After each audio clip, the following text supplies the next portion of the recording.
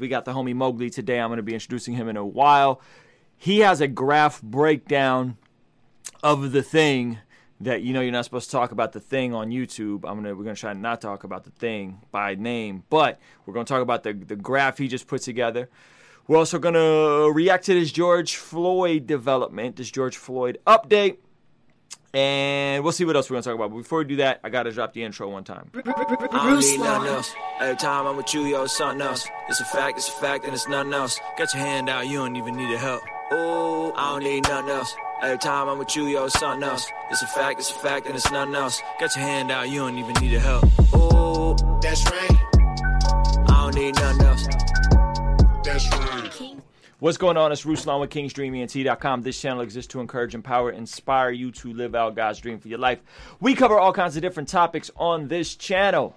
Music, marketing, culture, faith, so on and so forth, with the hope of empowering you guys to ultimately live God's dream for your life. That looks different types of ways. Today, I got a special guest, my man Mowgli from the Indie Tribe, based all the way in Nashville. So we bringing this thing over Zoom to you, and we're going to be talking about this new graph he just put together on his Twitter, and specifically the George Floyd update. So, if you're watching this live, I appreciate you being here. Very grateful for all you guys. Shout out to the King's Dream Patreon community, the most talented community in all the land. My name is Ruslan. I'm a hip-hop artist, creative entrepreneur. Do me a solid, if you would. Follow me on the grams, because that helps a ton. And yeah, man, we're gonna be bringing you guys this information here. This is really interesting, man. He put this graph together, and I looked at it and I was like, yo, let's just go live and talk about it. And Mowgli was gracious enough to do that. So without no further ado, ladies and gentlemen, Indie Tribe's very own Mowgli the Iceberg is live with me. So how you doing, man? Man, I'm good. Better than ever, man. That's what I like to hear. Okay, so you dropped this graph today where you said yesterday I was looking for a couple specific graphs of blank data, and I was able to find what I was looking for. However, I had the access to the raw data, so I decided to go ahead and visualize some data for myself. And he says, first comparison I wanted to see was confirmed daily cases / over deaths at scale. Okay, so I'm going to pull this first graphic up. So explain to me, what are we looking at? Well, first this started actually with the dialogue you and I had reacting to a similar graph somebody had shared of the total cases for Texas, Arizona, and Florida over daily deaths at scale. And we were like, oh, this is actually pretty interesting. Like this challenges some of the kind of reasonability of some of the hype that's been put on the alarming, like rising cases. That's like the thing that everybody's talking about.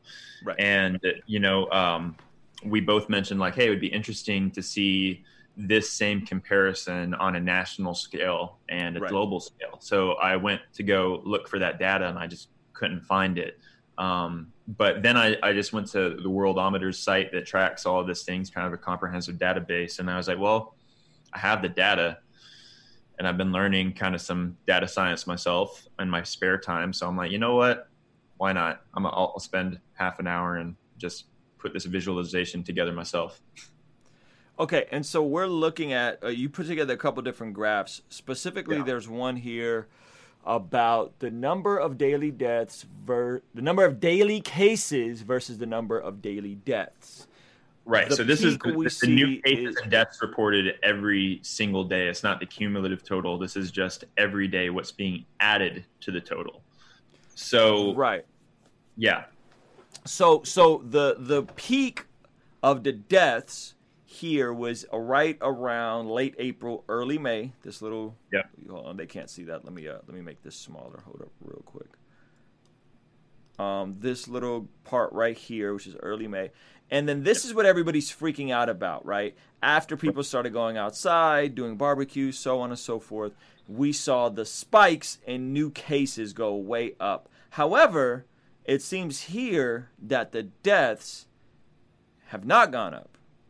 Right.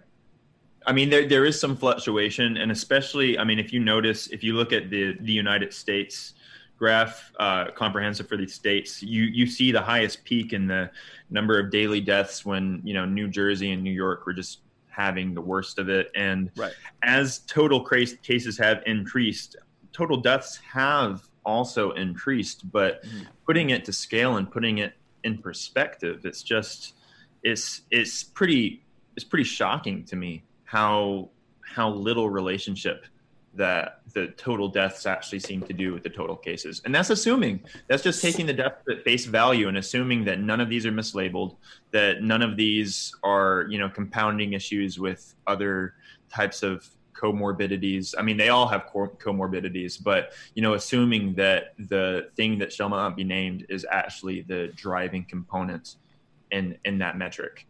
Yeah. So am I reading this correctly? Because it looks like from this graphic, which everybody was like, hey, you got to wait until after 2 weeks after, right, to see if there's a spike in deaths because there's a spike in cases. So here we are weeks and weeks after summer starting, weeks and weeks after the protest. And am I reading this correctly that the cases look like they went way up? What is this number on the far left? This says 8,000. Is this daily new cases? 8,000? 80,000 daily new cases. But it looks like the mortality rate has stayed relatively the same or better since this late April, early May peak. Right now we're about 1,300 cumulative deaths a day. I think the peak, I think it was around like 2,000. And we got it as low as like 600 deaths a day. So it has been creeping back up. But yeah, I mean, like in proportion to the cases, it's pretty staggering. Like, and I remember initially, on Twitter, I was talking to some people about the relationships between cases and deaths and seeing that it just didn't seem square. And a lot of people rebutted it and were saying, well, the cases go, 2 to 3 weeks ahead of the deaths, because people take time to get sick and die. And, I was like, okay, yeah, I mean, like, I realized that's a possibility. And I kind of factored that in. I was like, well, let's see.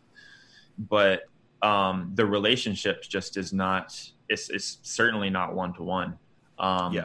There is some relationship, but I think, so this is where the next graphs that I prepared, that this is really kind of putting some things into perspective, because I think a lot of people are looking at the rising death numbers and the rising case numbers. And a lot of people are saying, well, we need to do another lockdown. As if the first phase of lockdowns were particularly effective, right? So, I'm not doing any of this to underscore, 1,300 people dying a day. That's a lot of people. It's not as much as heart disease, is not as much as cancer, but it's certainly a lot more than still the a lot flu. of people. Yeah. It's a lot more than, I mean, it turns it into one of the top 10 overall causes of death in the country. So that's very significant. But when we're talking about how to address that, lockdowns in particular, they have other ramifications. Right. They don't exist in a bubble. And, one thing that people have been speculating upon is like, how much increase in deaths of despair are the lockdowns themselves happening? Right. The economic consequences that are absolutely catastrophic, and we have not even begun to see the tip top of the iceberg of what, no pun intended, of what the effects of the economic side, but the auxiliary stress, the suicides, the drug addictions, all that type of stuff. So this is where there is a little bit of speculation, because statistics on like suicides and stuff, they lag about 2 years. So the most recent comprehensive annual statistics you can find are for 2018. But I found a pretty substantial study from a group called, I think, the Well-Being Group. And basically what they've tried to do is they've tried to build a model to predict and chart what they anticipate the increase will be because of the thing that shall not be named. So what they do is they take all these factors like unemployment and poverty and all these types of things, and try to tie relationships from indicators in the past to past trends in suicide, drug addiction, deaths of despair. and then chart those on a metric comparable to what we can track with unemployment and all these types of things now, to try to like put a ballpark of where they think this is going to happen in real time. So that's if you go to the graph that's labeled USA daily deaths by age group. This is something that I wanted to try to put those deaths in perspective with policy prescriptions. This, hold on, USA, by death group. Okay, yep. By age group. So a couple things to notice on this. So I broke down the total daily deaths in proportion to the age demographics that are experiencing it. Mm-hmm. So if you look at the top curve, that's the total amount of deaths, right? Mm-hmm. Mm-hmm. Then if you look at the next line down, the yellow, yep, that's actually the deaths under 80 years old. Okay. So right off the bat, if you look at people under the age of 80, we're talking almost cutting it in half. Wow. Okay. Right. So then you see another line down there. It's a red line. Mm-hmm. And that's the amount of deaths for people under the age of 60. Okay. Okay. And then there's a microscopic little blue line down there that you can barely even registers. And that's deaths under 40. Wow. So almost non-existent. Right. Almost statistically non-existent. And, the deaths under 60 is still, that is a far cry. So to put that death under 60 in perspective, I took the projected increase from the well-being study, and then I annualized that. So I took, I believe it was like they were anticipating somewhere in the ballpark of like 65,000 additional deaths of despair. Jeez. This is on top of the normal predicted death of despair, which has been rising year over year for like the last 20 years, right? Deaths of despair, we're talking suicide?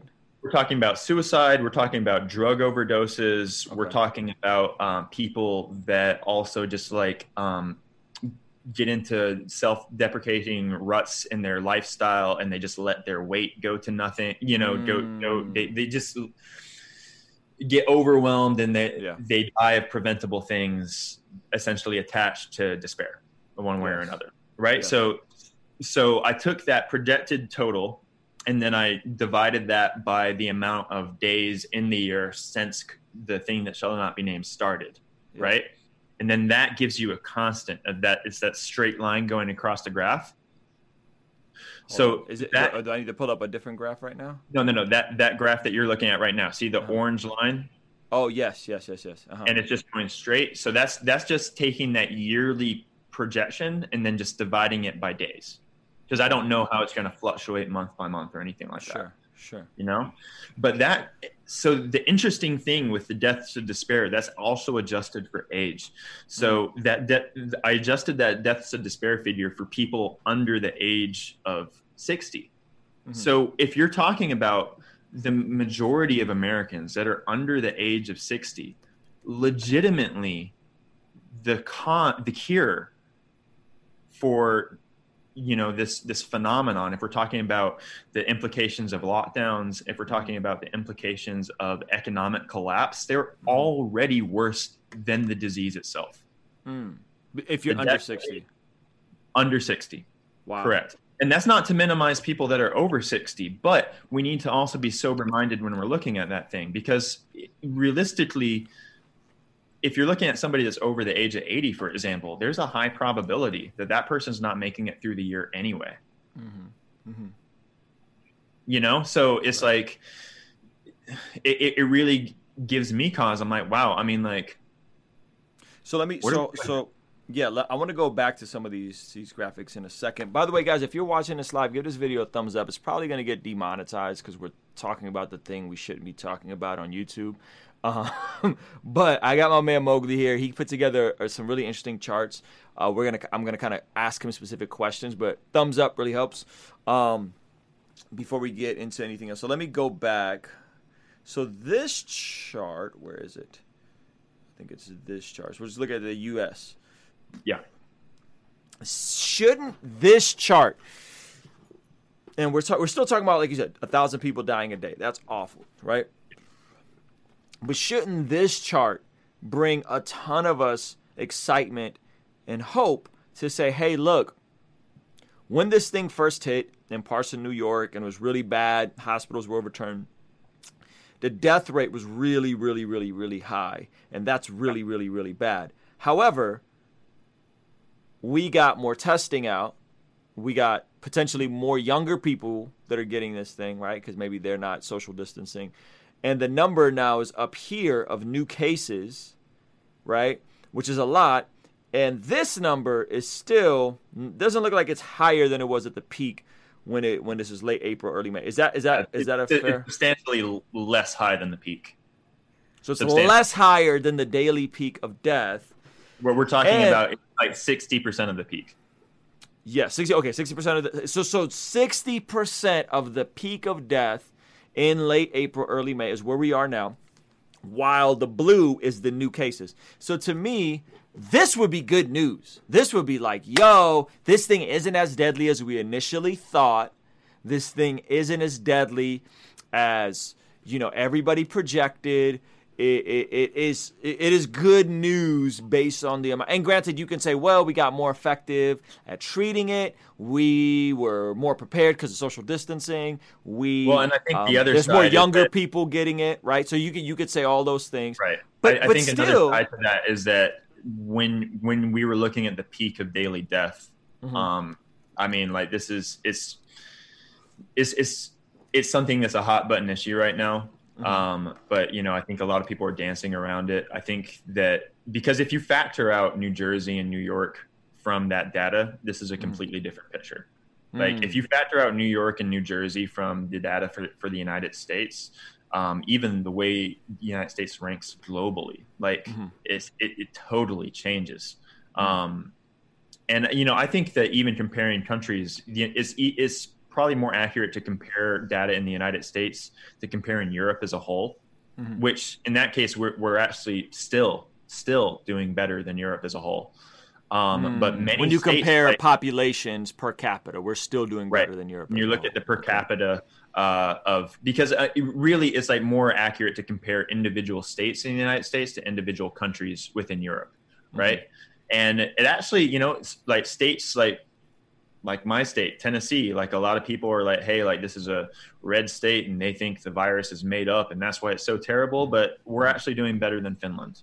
We're doing better than Germany. So it's like people just aren't being super consistent with those comparisons. But I think you have to contribute a lot of that high daily death rate just to catastrophic policy failure in a handful of states from a handful of governors and bureaucrats. I mean, they were literally sending COVID positive people to nursing homes with the most vulnerable population. Right. And you had over 60% of the deaths in those states occurring in nursing homes. Yeah. It's crazy. That's unbelievable. Yeah. So obviously there's some breakdowns that have happened from a bureaucratic level. Here's my thing. And I'm going to assume intent here, and I seldom do I assume intent. However, so we're in California. They issued another lockdown. The beaches are still open, which is still cool. We're still going to the beach every week. Most people don't have on a mask at the beach. By the way, wear your masks, especially if you're indoors. Wear your mask when you go to the grocery store. When we're at the beach, we don't. Especially around older people. Especially around older people. And they, the governor shut down churches. He shut down gyms, hair salons. And I got people that own hair salons, and I got people that own gyms in my life, and I got people that have small businesses, brick and mortar businesses. What to me this seems like is that there's an ideological view that they're making it seem like it's about safety and science. Again, my opinion, somebody can maybe present a different position. Yeah, dude, you and I are rappers. Yeah, we're rappers. We're not scientists, right? So there's probably people way smarter than us. But what it seems like they're doing is they're saying, listen, we are on the side of science and safety. You need to give up some of your rights in exchange for safety and science. Yeah. And I get that. But when I look at this chart, I go, wait a minute. This seems like this is worse than the flu, but we're not talking about a 3% mortality rate or a 2% mortality. We're still looking at a under 1% mortality rate. And I don't know if you did the rate, factoring in all these numbers. What is the mortality rate currently with all of these numbers when you combine them all? Yeah, I don't have that figure off the top of my head. I could do it pretty quick, but also I think even the increased testing that we're doing now, our own government is saying that we're likely 3 to 4 times high as many actual cases than are what being tested. So, that clearly I think we can probably agree that we were under biasing the cases at the beginning. We were probably missing, and that's probably why the rate looked so much higher. But even today, we're likely under testing, and especially if you factor in asymptomatic people, which there's still no consensus on to what percentage of total cases are asymptomatic. But if you're asymptomatic, why would you get a test? Why would you get somebody to shove a swab 3 feet up your nose, Sure. Can you think you could do the quick math based on all these cases real quick for me and let us know, based on all of these cases in the U.S., what is cases confirmed? So we're talking confirmed cases in the U.S. in comparison to deaths. What is the confirmed cases? You look at a fatality rate for all ages. It would be 1.6%. And the what is the flu? The average flu? I think I don't have that off the top of my head, but I think it was actually closer to like 1/4 of 1% for the flu. So the flu, I just tried to Google it right now. Mortality rate for the flu 2019. Let's see if we can get a quick number. Gosh, why can't they just give me a number of what the death is? Yeah, you would hope that this would be one of the things that just Google just pops it up at the very beginning. But I mean, these things are all pretty nuanced, So issues. it says the flu globally is fewer than 1%. It's fewer than 1%. Right, and that's factoring. They're factoring in the estimated realistic cases, not documented cases. So, like, if you were to take what they estimate to be the actual number of COVID cases, you're actually cutting that down to 0.5%. Yeah. If we're saying, hey, let's just double that number, and let's just say there's a bunch of asymptomatic people, a bunch of people that never reported, a bunch of people that got some symptoms but stayed home, right? That is, yeah. I mean, and you're talking about 0.5%. Not saying that's not serious, because to have another flu on top of the flu is bad, but when you put that in perspective, and you put in perspective the toll of the economic consequences of the lockdown, you put that toll in perspective, all of a sudden it's like, okay, wow, maybe we're not going about this the correct way. Yeah, and look, I don't know what the correct way. Again, we're rappers. We are not scientists. It's just interesting that if we're talking about a 1% mortality rate or a 0.5% mortality rate, if you scale up according to what their projections are, that people haven't been confirmed, that is still relatively low. It's really low. I'll pull the graphic back up where you talk about by age. Right. And this is, we're talking about, with all that, is that low if you're factoring people that are over the age of 80 years old. You know what I'm saying? So if you're talking about people that are under the age of 60, so you're taking that 0.5%, and let me just do some quick math. You're dividing. Under 60, you're looking at, not even 1/10 of 1% of fatality. And if you're looking at people under 40, it's even lower. You're talking 1/100th of 1%, and that's factoring in people under 40 that have, immuno issues, autoimmune issues, the other comorbidities that might place them at extreme risk. But people that are at extreme risk are going to continue to be at extreme risk from all the other things in this world. That's what puts them at extreme risk, Right. So Dave Ramsey said this yesterday. I was watching a clip, and he basically said that it's like scientists and it's like scientists don't know math, right? Like it's like nobody's actually doing this. The fact that you had to put this chart together yourself and that which this is information ridiculous. It's ridiculous. I'm a rapper. I'm trying to search some basic information, and I had to make this. It's not hard. Yeah. A rapper can do it. Yeah. I think you're right. And so here's my again, I seldom infer intent on stuff, but the only intent that I can infer on this, and maybe there's a bunch of different ones, right? And I don't mean to be like a conspiracy theorist because I'm really not. Those of you guys that know me, I'm not.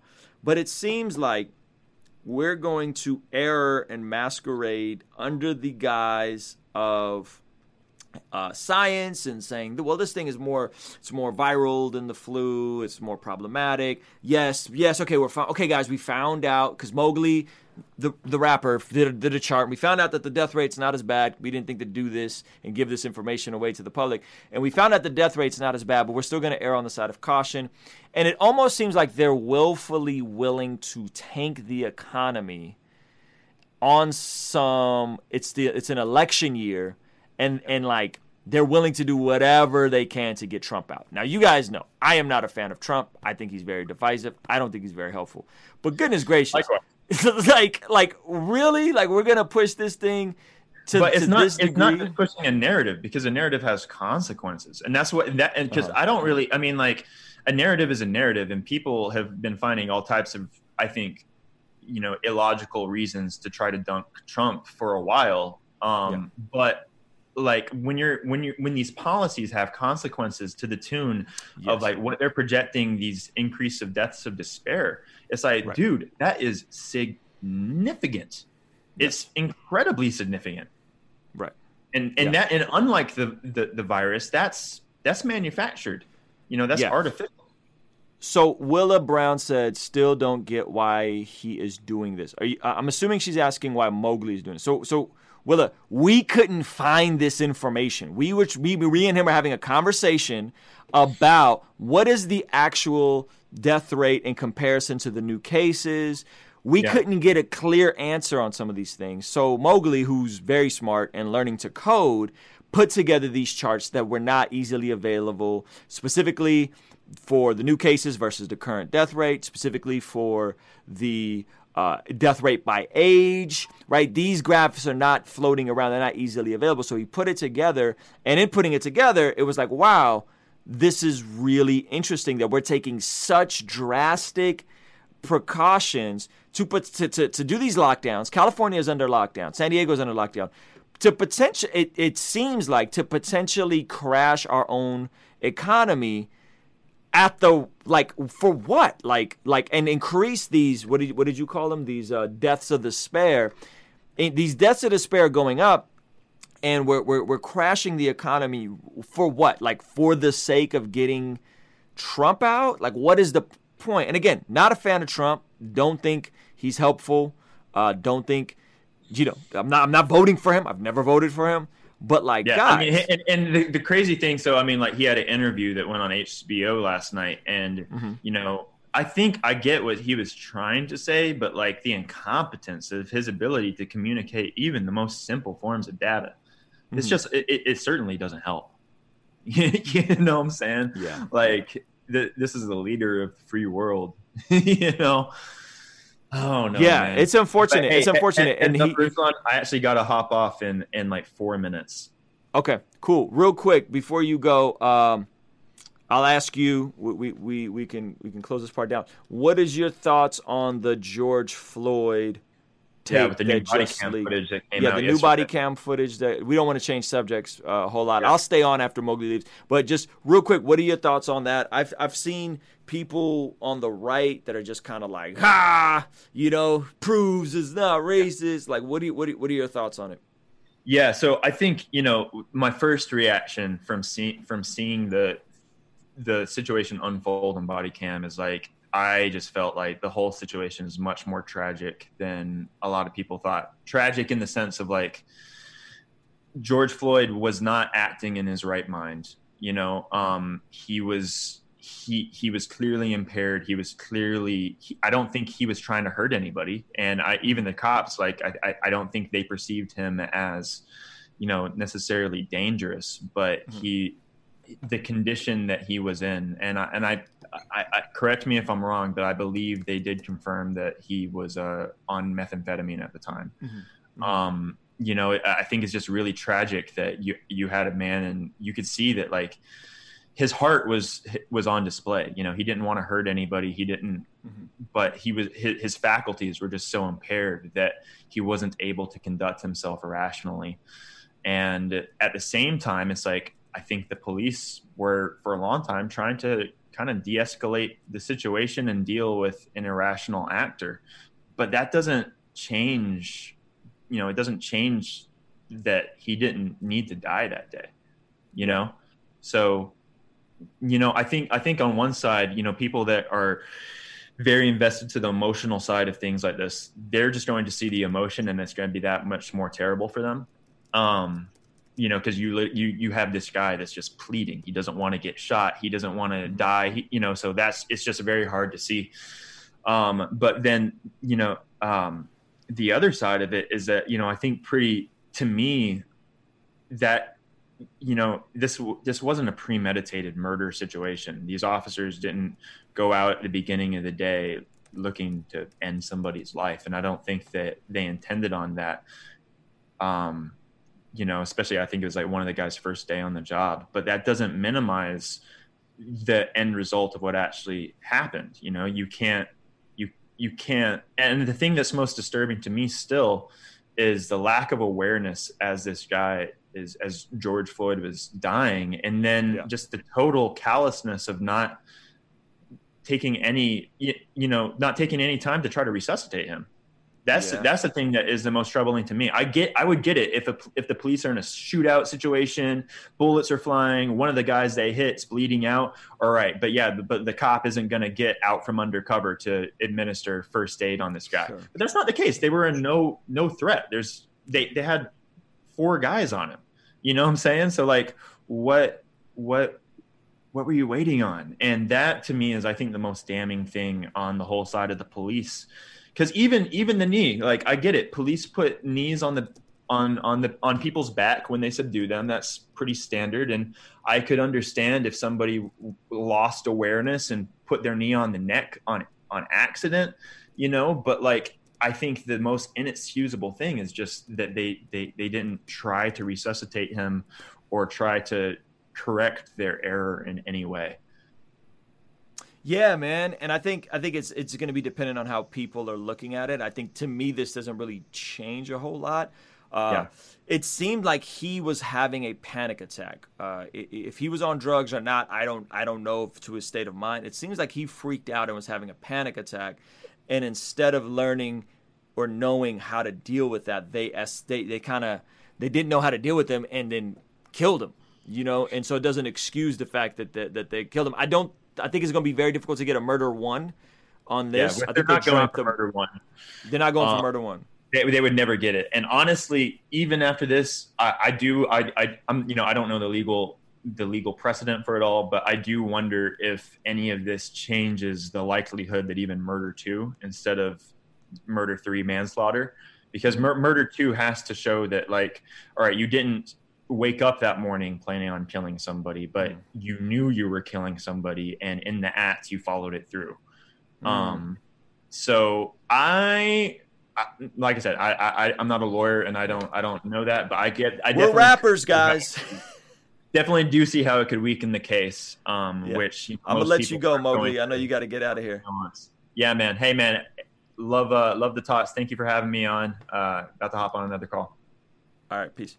Yeah, guys, I think it's very unfortunate, man, that we are viewing this in a very polarizing way, where really this is like a man lost his life, whether he was high, whether he was having a panic attack, whether he had COVID at the time. Like, none of that makes a difference. That, listen, this man did not deserve to die. Resisting arrest is not punishable by death. It's not. It's not. And if you think this somehow justifies it, that, oh, ha, gotcha, ha, social justice warrior, look, ha, ha. You know, what kind of person are you to celebrate that the body cam footage is released and shows him high and freaking out and saying he's claustrophobic, and you're celebrating that? That's pretty dark. That's pretty dark. Like, you feel vindicated because, you know, the officer wasn't cussing at him before what were you thinking it was going to show? What were you hoping it wasn't going to? I don't understand this.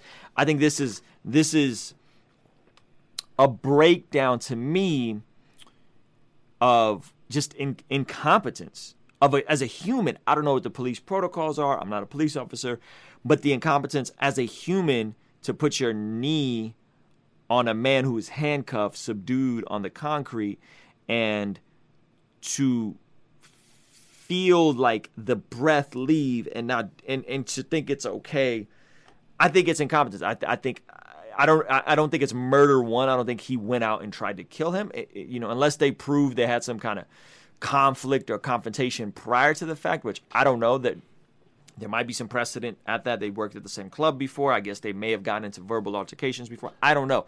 But goodness, man, the fact that there are people on both sides, but specifically from the right, that were like celebrating and like felt vindicated that this came out. I don't understand. I don't understand it. I thought that was very telling. If you were celebrating that this came out, and you think somehow the officer was right to remain holding all of his weight down on a man's neck, I don't get it. I don't get it. I just don't understand that. I don't understand that. I don't. So anyway, I'll take some of you guys' questions, thoughts on why it took so long to release the body cam footage. A little frustrating given how big it became, and I agree, doesn't change a whole lot. I don't know why they didn't release the body cam footage, Ethan. That's a good question. I mean, I think that's a fair question. Maybe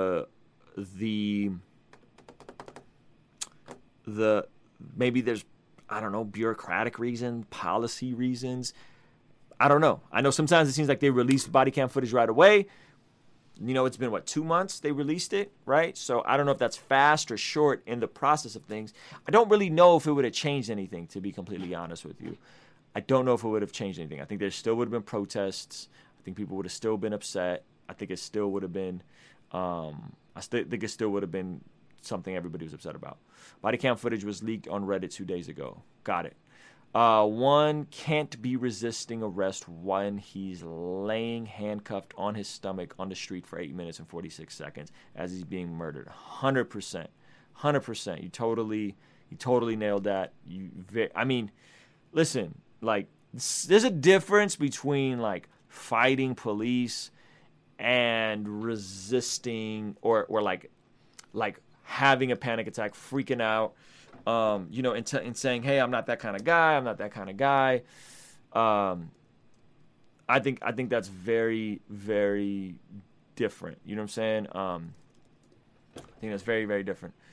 It doesn't change a lot at all. Clear murder, even if not premeditated, but I don't think many thought it was premeditated to begin with. That's that. Yeah, for sure.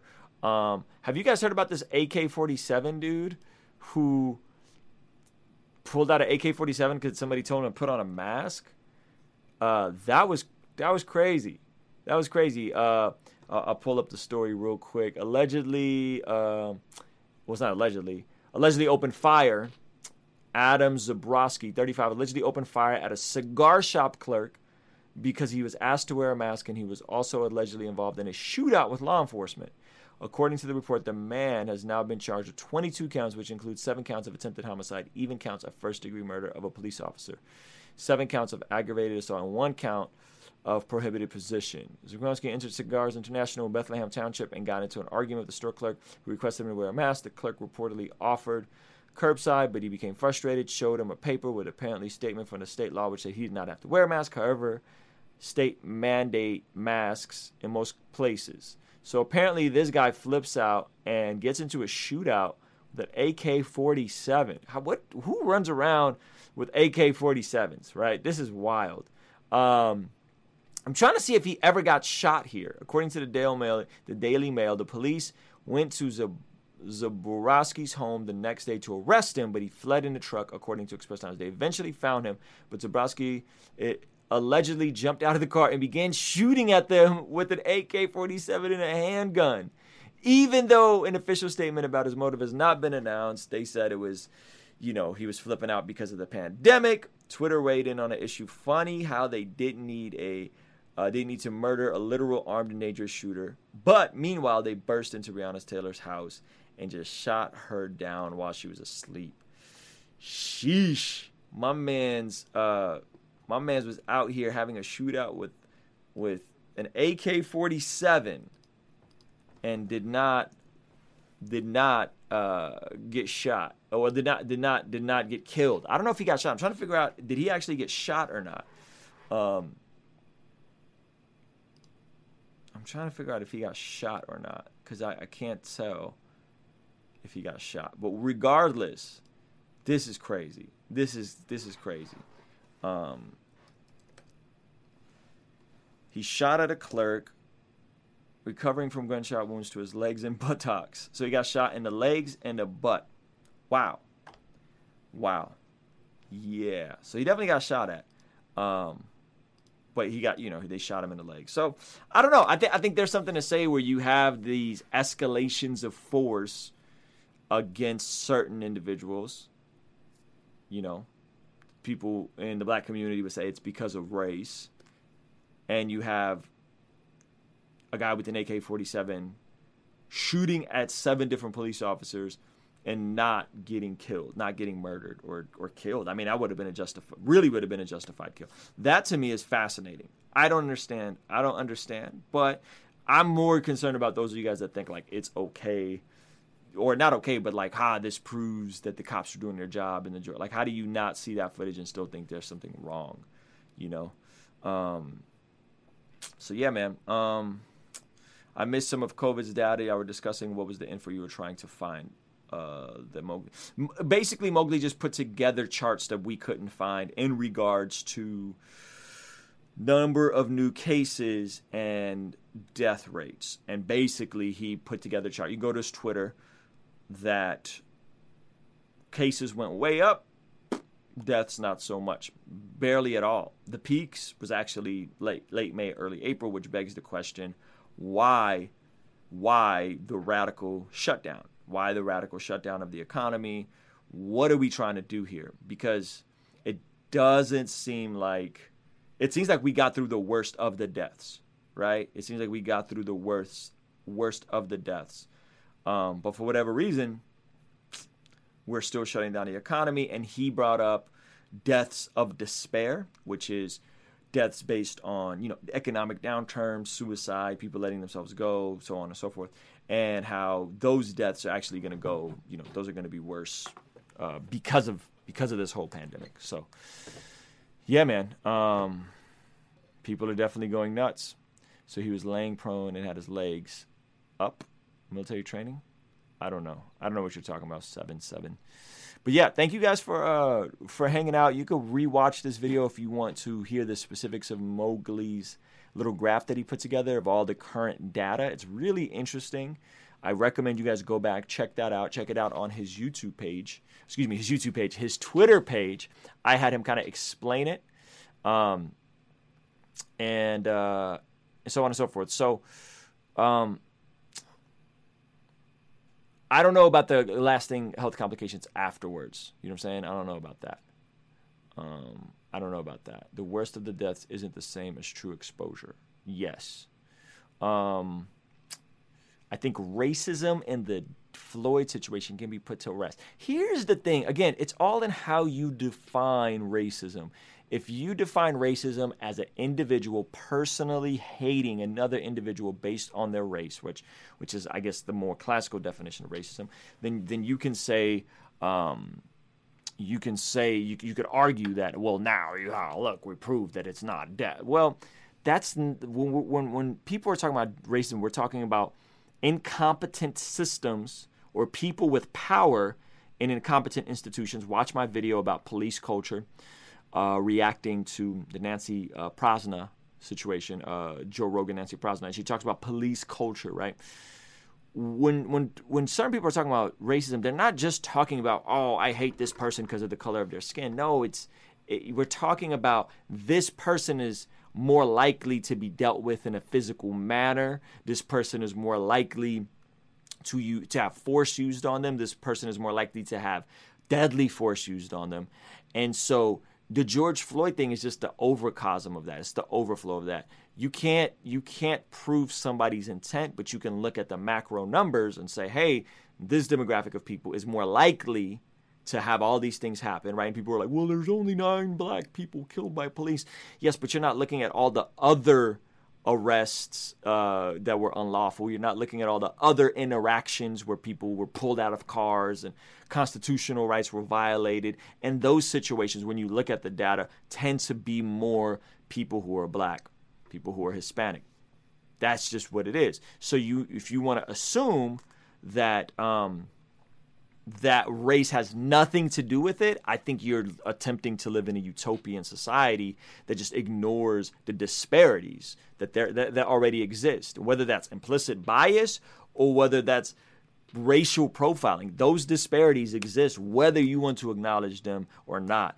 Racism is against minority groups. If you Google the definition of racism, it is a view of certain minority groups, right? So that's why some people say, well, you can't, black people can't be racist against white people. I wouldn't say that, but I would say the minority groups. Just Google the definition of racism, you're going to see minority group, right? So system of racism, where it's in institutions and power and prejudice, that's I guess the more modern definition or the more classical definition. I don't have a dog in the fight.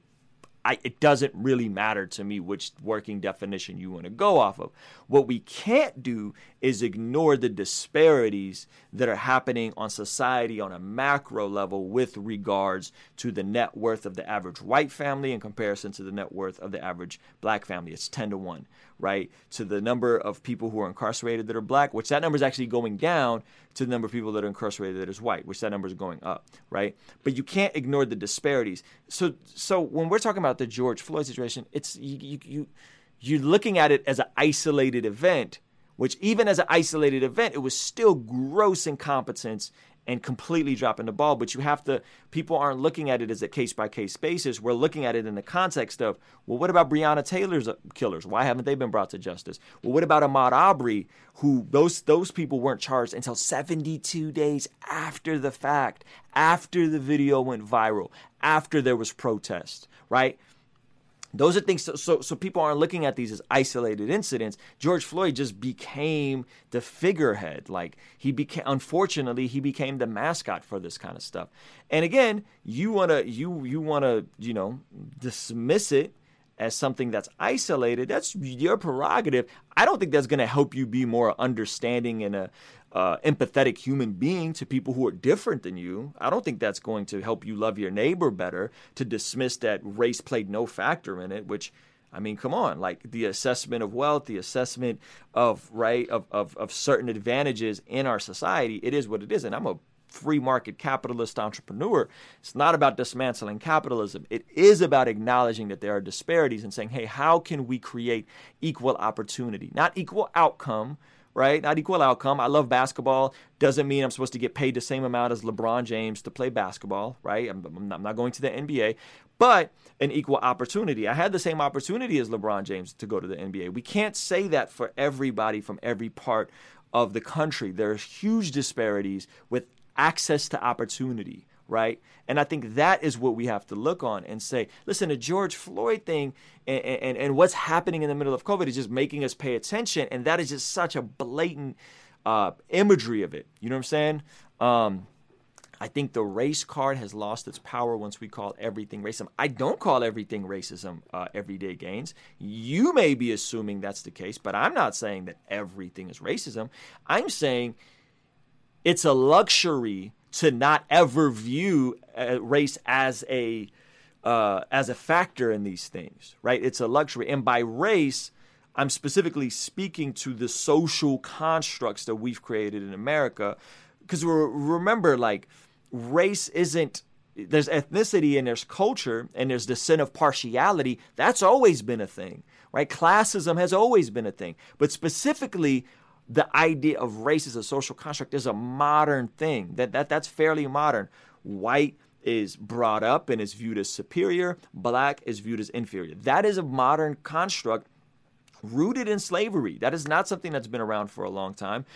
That is something that is modern. So our degree of classism, our degree of the sin of impartiality are all modern concepts. They're not, you didn't have black versus white 2,000 years ago, right? You had Jewish versus Samaritan, right? You had different disparities. You had different cultural issues. Here, specifically in America, these are the ways we have categorized people and separated them by classes. If you don't think that doesn't impact us today, if you don't think slavery, which happened 150 years ago, okay, not that long ago, doesn't impact us today, people are like, people have been free for 400 years. No, it was 150 years ago. Emancipation Proclamation, 150 years ago. That's not that long ago, right? If you're talking about black people living under apartheid, about not getting their civil rights, and so the late 60s, that's not that long ago, right? This isn't that long ago. And then you're talking about the disparities on how black versus white people were sentenced for committing the same crimes, which many people would argue still happens till this day. But that's not just about race anymore. Now we're coming back to classism. Meaning that white kid, black kid do the same crime. White kid is more likely to have wealth and pay for a better attorney. Black kid doesn't. White kid is going to get less of a harsh sentence than the black kid. This stuff still happens today, right? Now you can't be like, oh, that's because he's black and this kid's white. No, it's because this kid had money to get a lawyer. How did he have money to get a lawyer? Well, if we're looking at the macro statistics, white families tend to have 10 times the net worth of a black family. They're more likely to be able to afford a good lawyer, so that kid can get off with probation, while this kid could do the same crime and get a way harsher sentence. This is today. This is today. You know what I'm saying? 50 years, less than one generation. Yeah, like there are people that grew up without their civil rights. That's crazy. Think about that. There are people that grew up without their civil rights, right? That people alive today, right? That grew up under Jim Crow. So I think we gotta tread very lightly to assume that the sins of yesterday don't impact our todays and tomorrows. And in that, how do we create better things? And so if you're frustrated by the protest and the rioting and you're like, well, what is this accomplishing? Look at 8 Can't Wait. Look at the 8 Can't Wait campaign. Very reasonable request. It's not about defunding the police and abolishing the police. Very reasonable request. And a lot of this stuff is being adopted willfully. Like police departments are saying, yeah, we're going to adopt 8 Can't Wait. We don't want the liabilities. We want our officers to be better at de-escalation. These are great things that are happening right now because of the George Floyd protest. And they will help protect your uncle who has bipolar and had that psychotic break. And whether he's white or black, he'll be less likely to have force used against him by a police officer that's maybe not trained well enough in de-escalation, right? That's a good thing. That's a good thing. That's a good thing. We should be happy that these things are changing. We should be happy. Agreed. Classism plays a role. Racism has made it difficult for blacks to build wealth. Even now, things like getting loans are more difficult for black families. I think you're right in the general level. I don't know specifically about like getting loans or whatever. I don't believe in debt. I don't know if you need debt to build wealth. I know you can't. A lot of people do use debt. I don't have any debt, and I'm still able to build debt. But maybe I'm an exception to the rule. So, but I think historically, you're totally right. Historically, it has been harder for black families to acquire real estate, to acquire business loans, so on and so forth. And I think we have to acknowledge that. Like, why some of you guys are so so detached from anybody's struggle but your own that you can't extend an inkling of compassion, an iota of empathy. And that's unfortunate. And so it's not about me. Listen, I talk to people I disagree with on the regular. I probably speak to more people I disagree with than I agree with. It's about you becoming the type of human being that you want to be, which is hopefully a more loving, kind, patient, gentle person that could understand people, better. I'm happy for you. Pretty sure most of us need loans to buy. Yeah. I wasn't talking about homes. Thank you for clarifying that amount. I was not talking about homes. You made it sound like getting loans or more. Okay, so you were talking about. I thought you meant loans for businesses. I think you could build a business without a loan, especially in 2020. Yes, I got to get a loan to buy a home. You're right, and that is one of the debts I will take out, is to get a home loan, preferably on a 15-year fixed. What I'm hoping for. Would you consider talking about end times and how that correlates to what is going on? Rachel, I don't spend a ton of time talking about end times because, one, I don't know, right? There's so many different interpretations of the end times. I do think every time something happens, people think it's the end times. The people, the guys who wrote the Bible thought Jesus was coming back in their lifetime. So there's been generations and generations and generations that have really emphasized the last days. When I remember when I was growing up and I had just gotten saved, it was the Left Behind series. And then in hindsight, we figured out that a lot of that doctrine about the rapture and all that stuff was kind of nonsense, right? So I think an overemphasis on the end times will create unnecessary anxiety in the life of a believer, in the life of most believers, in my opinion. So whether that's looking too far ahead for the future and not creating anxiety, or whether that's looking too far back on our own past and our own sins and our own issues, will create despair, right? I think both are unhelpful. So every time somebody's trying to predict, this is this and this is this, and I just watched a wonky video about President Trump being a part of the prophecy because a verse in Revelation says they played the trumpet in Trump's name, means goofy, wild stuff. So I just tend to stay away from it because I think there's so many different views of it. And there's just diversity. And a lot of people right now are adhering to the view that everything has to get really, really, really, really bad and tribulation has to come. There's also a different view called postmillennialism, where there's going to be great revival and things are going to get better and the world's going to get, come to Jesus. There's so many different views of this stuff. So I think Jesus said, listen, no man knows the hour. And I'm just going to rely on that. I'm going to rely and lean on the words. Jesus, look, no man knows the hour. I definitely, again, guys, I'm a rapper, right? I make music. I'm just sharing my perspective on these things, and I'm looking to have dialogue and understand different perspectives. Most of us don't know what we're talking about. Most scholars don't know, right, when it comes to the end days and this and this and that. So, it is very likely that Jesus won't come back in our lifetime. It is very likely that Jesus may come back in 1,000 years from now. That's possible. It's possible that he could come back today, this moment, right? We don't know. And what we do know is he said the gospel should be preached to every nation and every tongue. We're still a ways from that, right? Every nation, every tongue has not received the gospel. So that is something to consider, right? Is that has the gospel went out to every nation, every tongue? That hasn't happened. So I guess my hope is that there would be more revival, more reconciliation before Jesus comes back, according to that verse where Jesus said in the Bible and the gospel will be preached, right? And the gospel will be preached. So I don't know. You know what I mean? We need to wait until all the facts come out before we make a judgment. That to me is righteous judgment. Listen, waiting until all the facts come out ignores the facts that people have experienced this historically, multi-generationally. So for you to say, wait until all the facts come out, sure, you can say that, but there's people who have been experiencing police brutality in the hood. There's people who've been seeing people get killed. I've had 2 black friends killed by police, unarmed, both of them unarmed, right? So let the facts come out. My man, the facts have been out. This has been happening, right? Escalation of force, way more likely against black people. This has been happening. So you want to let the facts come out on every single individual issue instead of saying, hey, what is this thing? There's a disparity here. How can we fix the disparity?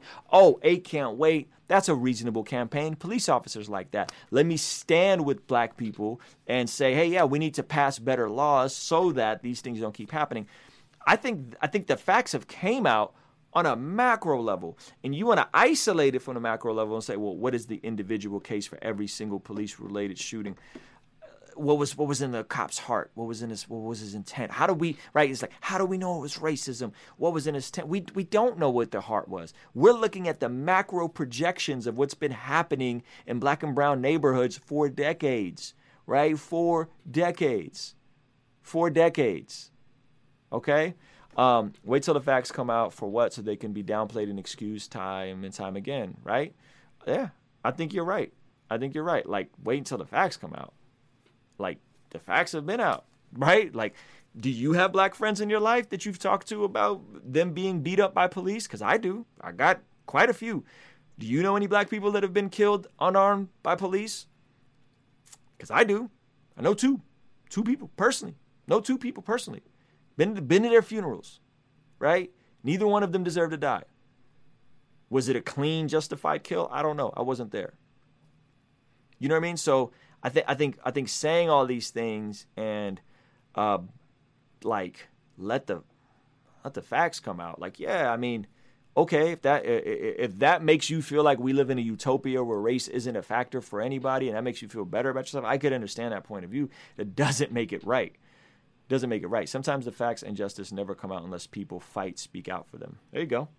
I don't want to wait for the facts with the cases and deaths to come out in the media months from now, and the economy is ruined. Yeah, I agree with you, Ethan. That's a great point, right? Like, what was the point of me beginning the stream?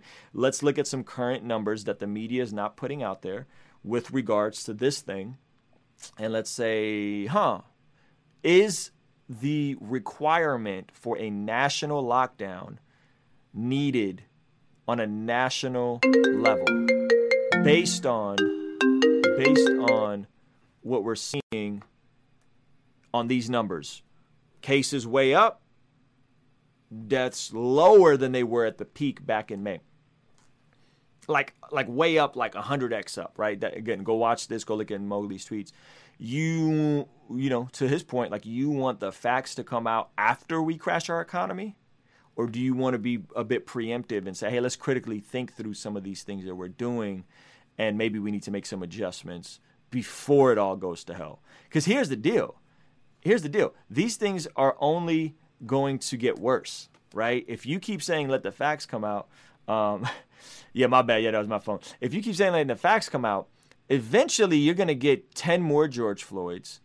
White people are still going to be apathetic. When I say white, I'm using broad strokes. Not all white people are apathetic towards social justice. But by and large, the conservative, Republican white people will still be apathetic. And then you think it's bad now.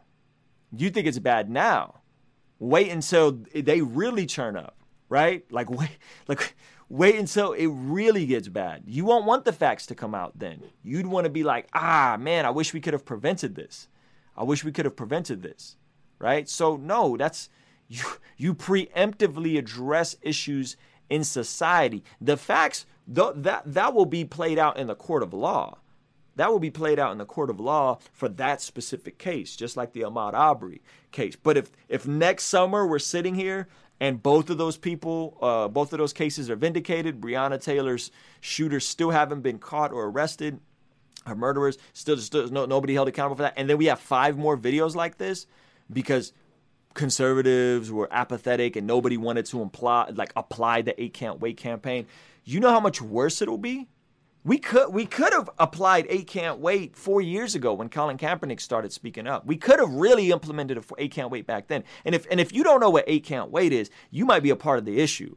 Like, you really might be a part of the problem if you haven't even looked at the reasonable solutions to these issues, right? So we could have fixed this stuff 4 years ago, or at least made an attempt to, and maybe prevented some of these current uprisings. But we were apathetic. We didn't care. We wanted to let the facts come out, right? And so trust me, you want these things changed. You want these things fixed. You know what I'm saying? You want these things fixed. You want 8 Can't Wait. Trust me, you want 8 Can't Wait. You know what I'm saying?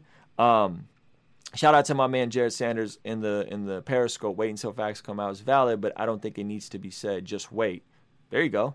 Right, the facts will be played out regardless, hence why it feels like all lives matter. Hashtag all lives matter at times. Yes.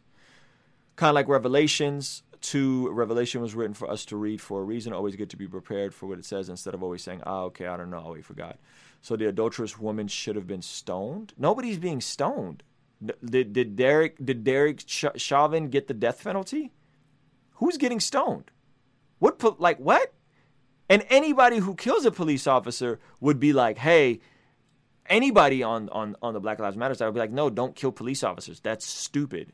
Don't do that. Don't shoot people who had nothing to do with any of these things just because they're police officers. That's just as dumb as, the KKK killing people because they're black. It's the same thing. So no, I don't think. What? That's just such a wild false equivalency, bro. Like, let the facts come out. So the woman should have been stoned. Well, according to their laws, I guess she could have been stoned, but they extended grace and mercy to her. Jesus extended grace and mercy to her. He covered her, right? And so I think it's important to note that these things keep happening, and we got to do something about them. So again, for all you guys who are so stuck in your echo chamber and you don't want to look up what 8 Can't Wait is, I'll show it to you. 8can'twait.org. This is what people are asking for. Right? These 8 things, which we're working on locally to get implemented. Ban chokeholds and strangleholds, right? Ban chokeholds. Most police officers are cool with this. Require de-escalations. Most officers would love more training on de-escalation. Require warning before shooting. Reasonable, right? Requires exhaust all alternatives before shooting. Reasonable. Duty to intervene. This is huge. This could have prevented it. If you watch the the George Floyd Derek video, there was a cop who was there who said maybe we should roll him over. And Derek Chauvin said no. Right? Go watch that video, right? And that cop should have legally had the mandate to intervene, or he would have been held accountable, and he wasn't. That was, I think it was his first day on the job, right? Ban shooting at moving vehicles, require use of force continuum, require comprehensive reporting. All reasonable requests. Why is 8 Can't Wait bad? What do you have a problem with that? I don't understand. You know what I'm saying? I don't understand. And so I just think it's ironic. You know what I'm saying? I just think it's very ironic. Shout out to Just Me. He said conservatives want less government. Also, conservatives want more police. That's a great point. Conservatives want less government, but they also want more police. That's a very interesting observation. Is it true that there are over 300 million police interactions every day and 99% end with no altercations? Well, first of all, are you sure of those numbers? I heard that there's 300 million police interactions. Are you sure that 99.9999999? You're being hyperbolic at this point, right? How do you know? Did you do the math and factor in how many police officers use force? How many police officers pull people out of their cars? How many police officers violate people's constitutional rights? How many police officers abuse their power? Right? So just because there's a couple hundred deaths a year, right? Or in 2019, there's I think there was 30 or 40 deaths by police officers. It doesn't mean there's not other abuses of power happening. Whether it's, 1,000, 10,000, I don't know what the number is, but there's definitely abuses happening all the time. Should we not want these cops to have more training, more de-escalation training, more duty to intervene mandates? Why would we not want these things? That doesn't make any sense to me. That's where conservatives totally lose me. Why would you not want that? So yeah, Daniel, I don't know. I think that number is very exaggerated. 99.9999999 with no altercations. I don't know. I don't think that's accurate. So to answer your question plainly, no. I think there's more situations where police do use force. They do rough up people. They do pull people out of cars. They do violate constitution's rights. They do lie to people, right? Demand stuff that they have no business doing. I think that happens more than 0.00000000001% of the time. And shout out to C77. How many abuses is acceptable? These are people who took an oath to serve and protect. At what degree are these things acceptable? At what degree are these things, none of it should be acceptable, right? We need reform. How come Obama did no reforming? He did. Look up the Fair Sentencing Act of 2010. He did do some reforming. You also got to remember that Obama had a Republican Senate and House at the time, so he couldn't just pass anything he wanted to. I mean, the fact that they were able to pass Obamacare, which is like his key thing he actually got accomplished, was a miracle. You know what I'm saying? So you got to also understand how our government works, right? The legislative branch, the judicial branch, right? So the government just works different than just like one person can't just, yeah, that's it. We're just going to fix everything overnight. I mean, I think a lot of people expected him of that, and I think I would argue that that's a reasonable expectation. I think I would have liked to see him do more. And I think he did as much as he could, honestly. So anyway, thank you guys for hanging out. Thank you guys for hanging out. Appreciate you guys hanging with me. Give this video a quick thumbs up if you can. Turn notifications on. And I'll be back, man. Maybe we'll go back live later today. I don't know. We'll see. But I appreciate all you guys, man. Shout out to the King's Dream Patreon community for rocking with us. And I've made videos. I've had black conservatives on my channel, Dion. You can't show up last second to the live stream as I'm literally on the intro and ask me my views on things I've had my man Zuby on. I've had conservatives on regularly. So I think you gotta kind of poke around my channel a bit more, champ, before you pop in 10 seconds as I'm finishing a video and ask me a loaded question like that. But that's neither here nor there. Appreciate